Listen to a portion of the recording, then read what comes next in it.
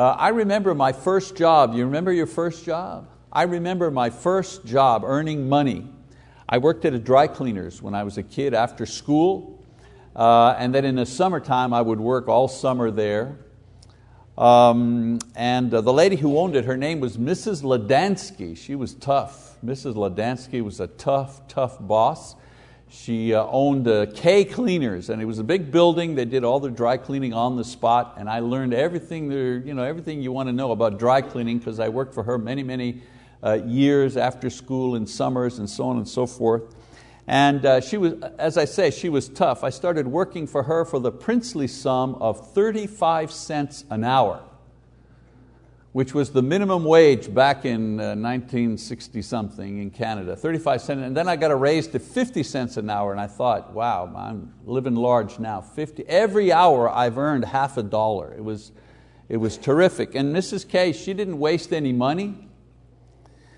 Each year she would say that as a bonus and a reward, she said, Mike, you've done a great job this year. After school you've been steady, working on Saturdays all summer long. I can count on you. And as a reward for being a good employee, you are able to keep your job for another year. This was the bonus. I got to keep my job for another year. Well, thank goodness that times have changed, and employers have become more sensitive to the needs of their employees. In order to reduce turnover, employers today are beefing up benefit packages so that their people are not lured away by other companies in this day of high competition for qualified workers. Today a lot of companies offer benefits like on-site daycare, childcare, very important. Pension plans, of course. Some companies even provide workout rooms in their corporate offices for their employees to use, all kinds of things. This generation, millennials, very mobile, and companies have learned that a key selling tool to hire and keep top people is to provide the kind of well thought out benefits that will earn a long-term employee loyalty that a company needs to prosper. It's not profitable when a company has too many turnover. It's important to keep employees. So with this in mind, this idea in mind, I want to review. You're wondering, what does Psalm 103 have to do with this? Well, in Psalm 103, it's a psalm that actually outlines the type of benefits that an employee of God has. In other words, God provides a certain benefit package for all of those that serve Him faithfully. So as I say, open your Bibles to 103, Psalm 103, and let's review the kind of benefits that we as Christians can enjoy as employees, servants, if you wish, of the Lord. Now, as far as psalms are concerned, this particular psalm was a psalm of thanksgiving written by David, the king of Israel. And so let's just jump right in here and see what kind of benefits that God provides for His people. We read in verse 1 and 2, David says, "Bless the Lord, O my soul, and all that is within me. Bless His holy name. Bless the Lord, O my soul, and forget none of His benefits." None of His benefits. So David begins with a sort of a self-talk to focus on the good things that God has given him. And he's thankful for these things. He's thankful for these benefits that he has as a child of God. He even exhorts himself to stay focused on these things as a way of remaining positive. In the next verses, he describes four main things that God provides him, four benefits, if you wish, that God provides. You could say that these are the four main items in any believer's benefits package. And so the believer's benefits package begins with number one, purification. That's the first benefit, purification. Let's read verse 3 and 4. He says, "Who pardons all your iniquities, who heals all your diseases, who redeems your life from the pit, who crowns you with loving kindness and compassion." And so David says one of the benefits that we have is that God forgives. Yes, He forgives, but He forgives all of our sins.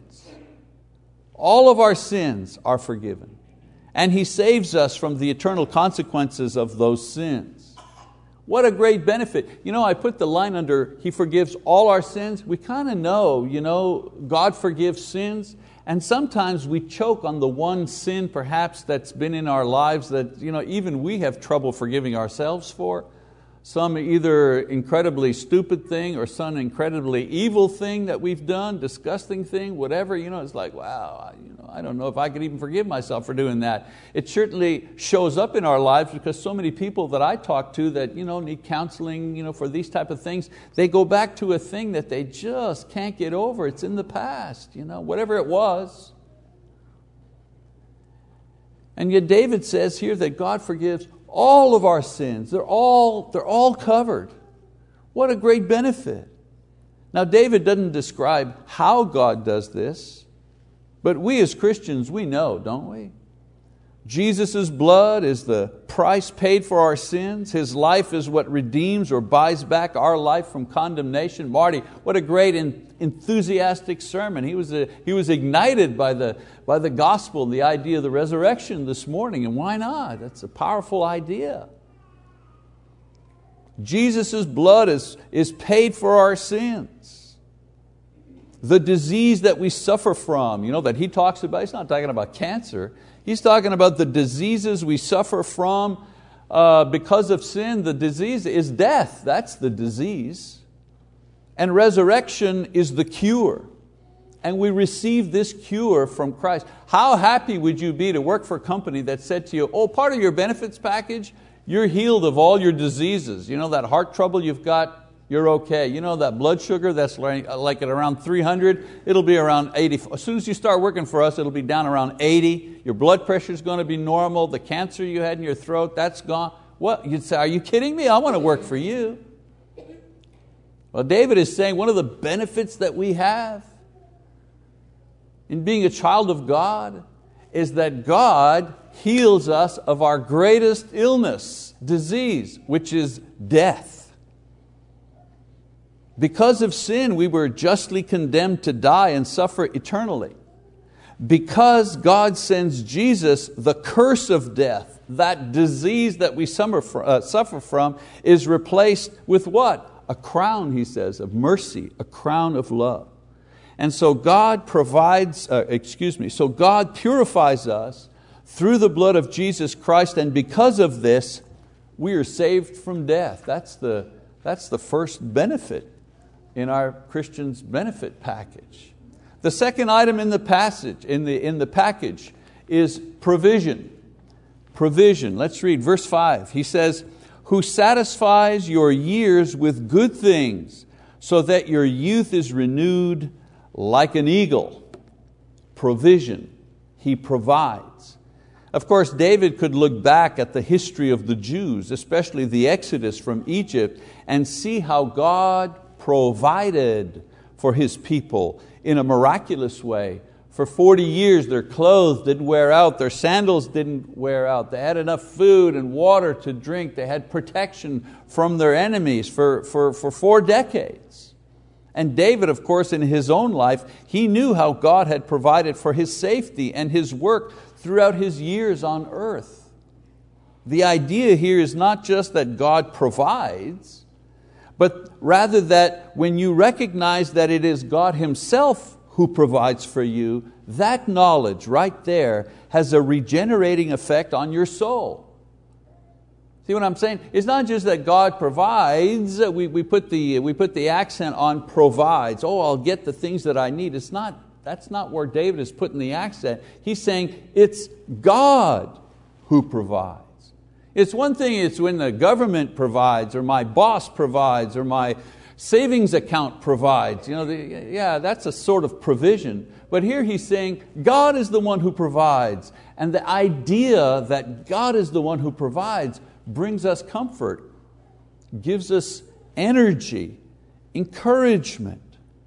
So a great benefit for a Christian is not only that God will provide, but also that the continual knowledge and confidence of this fact gives us courage and hope on a continual basis. When I'm down, when I'm frightened, when I'm not sure, when I'm confused, I need to remember, hey, God is the one who's providing for me. Why should I be afraid? Why should I be worried and concerned about these things? So I have a hope that everything will work out because it is God Himself who will provide for me.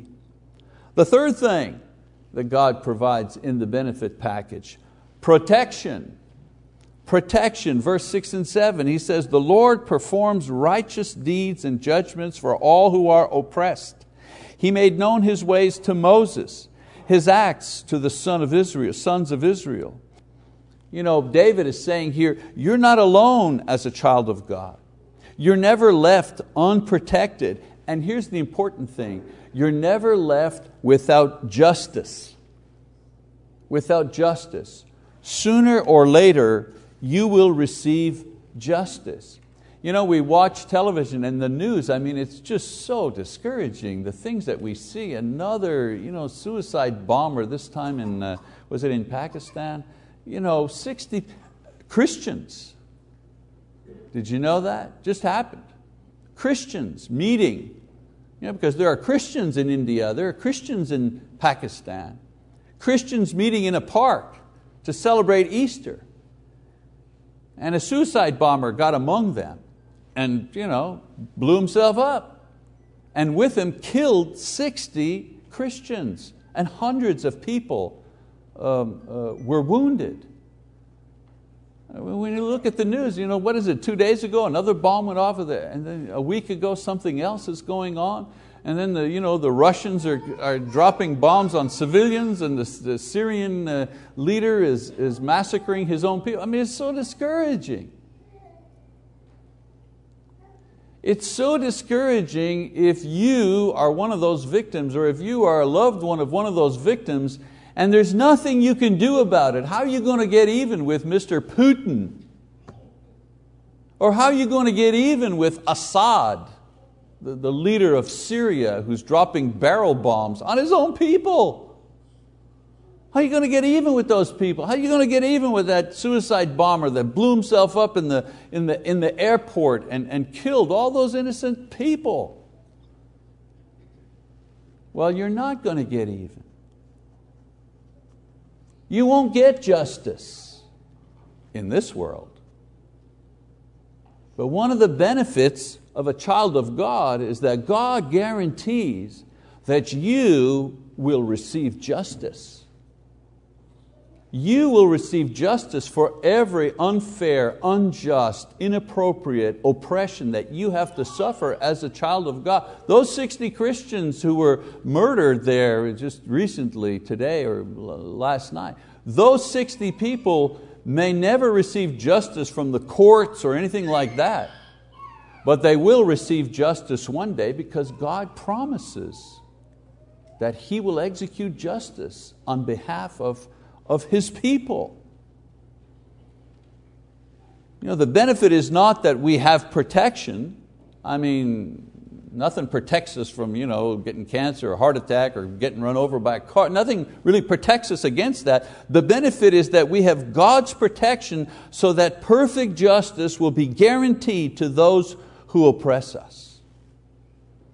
Now that's not something you can take in the bank, and that's not a warm and fuzzy type thing. But if you've been the victim of something, if you've been victimized in some way, if you've been treated unfairly, if you're the victim of a crime or some sort of oppression, then this benefit is very comforting and very encouraging. Because no matter what happens here, one day God will execute justice for you personally. That will happen. And so the Christian's benefit package, as I say, purification, provision, protection, and then the fourth element of God's benefit package that David talks about, promise. Promise. We have purification, provision, protection, and a set of promises or guarantees from God. In a regular job, there are really no absolute guarantees, right? No matter, even if you work for the government, everybody thinks that's the safest job in the world, but even if you work for the government, things happen. Normally, so long as if you're in a business, the business is going well, and you do your job properly, you get to keep your job. Some people think the safest job here in Oklahoma is working out at Tinker. It's a great job, you're safe, blah, blah, blah. But if you've lived in Oklahoma for a while, there was talk of shutting down Tinker a while back, a couple of years ago. People didn't feel very safe then. Everything was based on the whim of some politician in Washington. But David here, he mentions 3 promises that God makes which are not subject to change no matter what happens in this world. So the first of the promises, the promise of mercy. Verse 8, he says, "The Lord is compassionate and gracious, slow to anger and abounding in loving kindness. He will not always strive with us, nor will He keep His anger forever. He has not dealt with us according to our sins, nor rewarded us according to our iniquities." One of my benefits as being a child of God is a promise of mercy from my God. And David describes that promise by describing the character of God. The bottom line in God's dealing with us is not money or profit or how much you produce. His bottom line is compassion and mercy and patience and loving kindness and graciousness and generosity. That's His bottom line. David says that God does not deal with us on the basis of law or justice. In other words, if He dealt with us on the basis of law or justice, then our treatment would be based on our performance, how well we have performed. David explains that God treats us with compassion and love and patience. If you were in trouble, who would you rather face to judge you? A court-appointed judge or your grandpa? Wouldn't you rather have your grandpa there to judge you? That's what David is saying here. You have a promise of mercy and compassion. It's built in. It's a wonderful relief to know that this is the context in which God sees us and He will treat us when we come before Him. Second promise is the promise of understanding.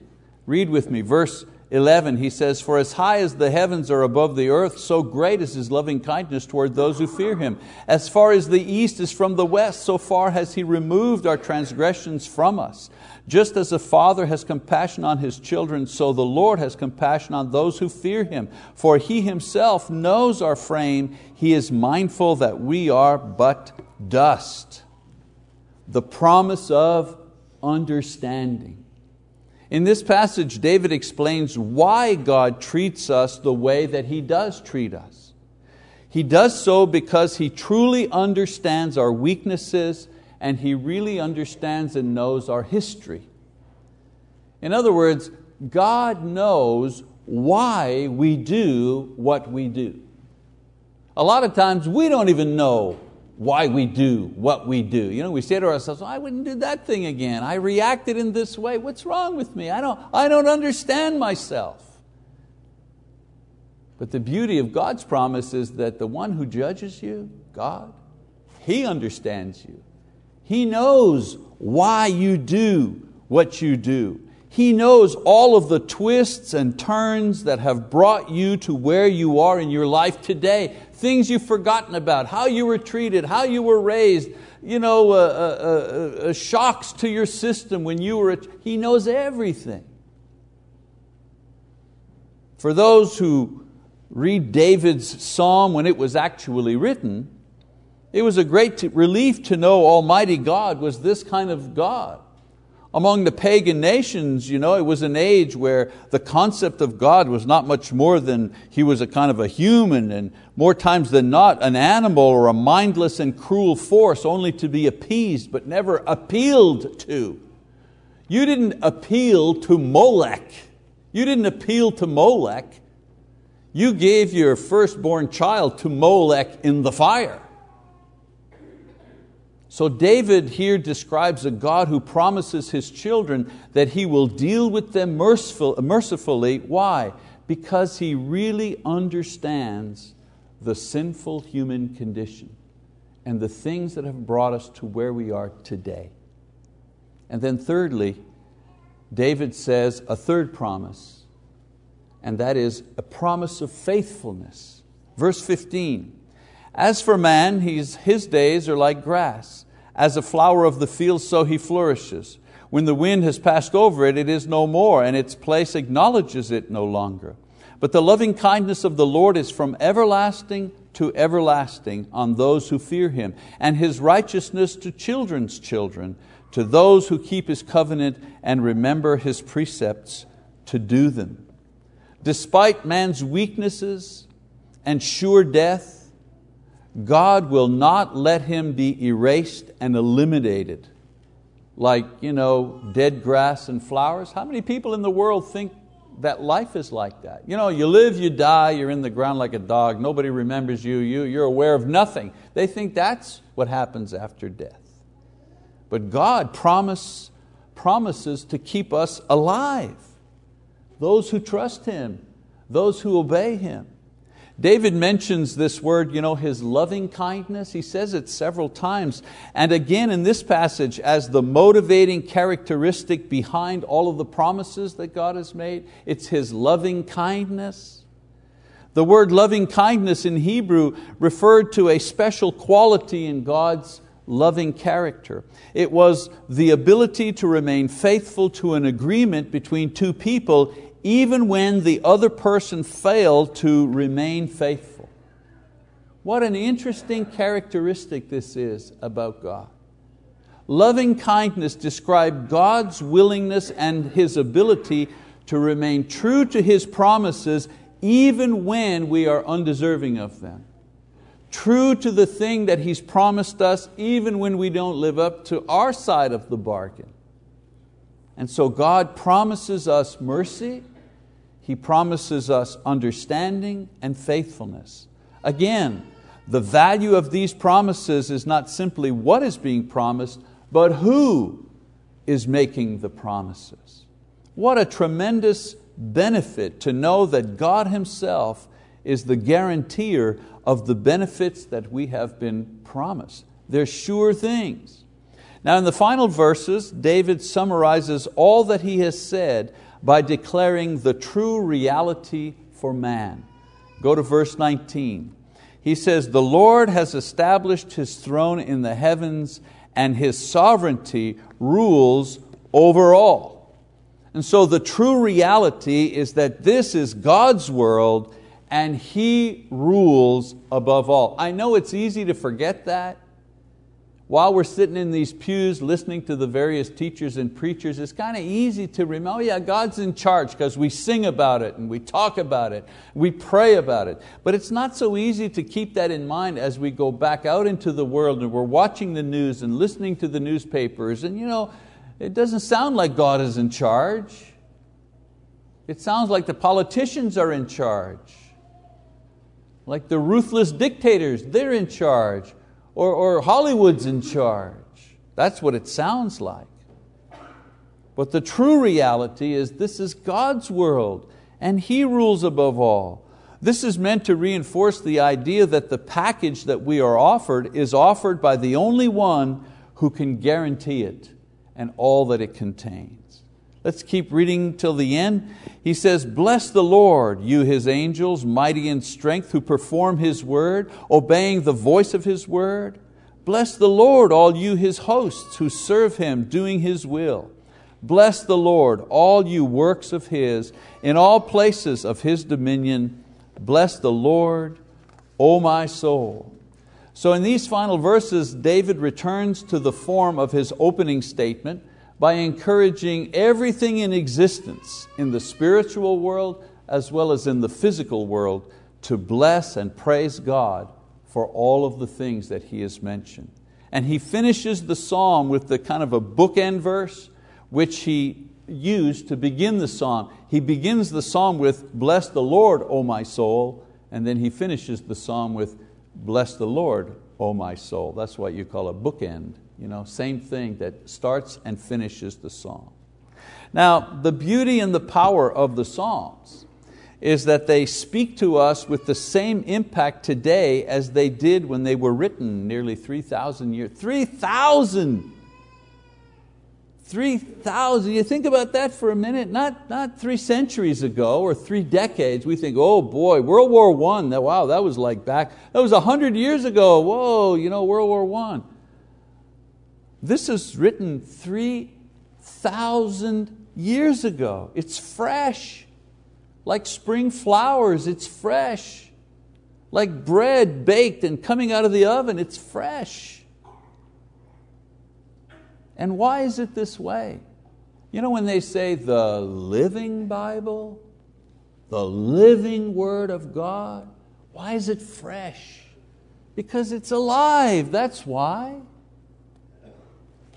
And it's alive because God Himself speaks to us through David's writings. And he says the exact same thing to us today.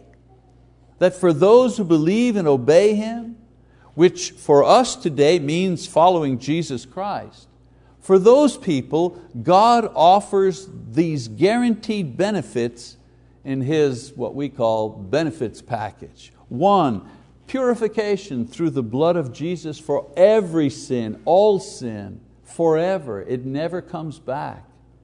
Provision through prayer in His name. What does Jesus say? Ask me, He said, anything you ask in my name.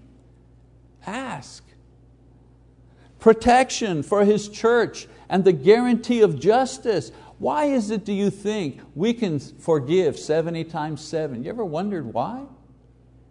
Why is it, do you think, that we can turn the other cheek? Why is it, do you think, that if we're spoken against, we need to keep silent and to return good for evil? Why is it, do you think, that God tells us, go ahead and do that?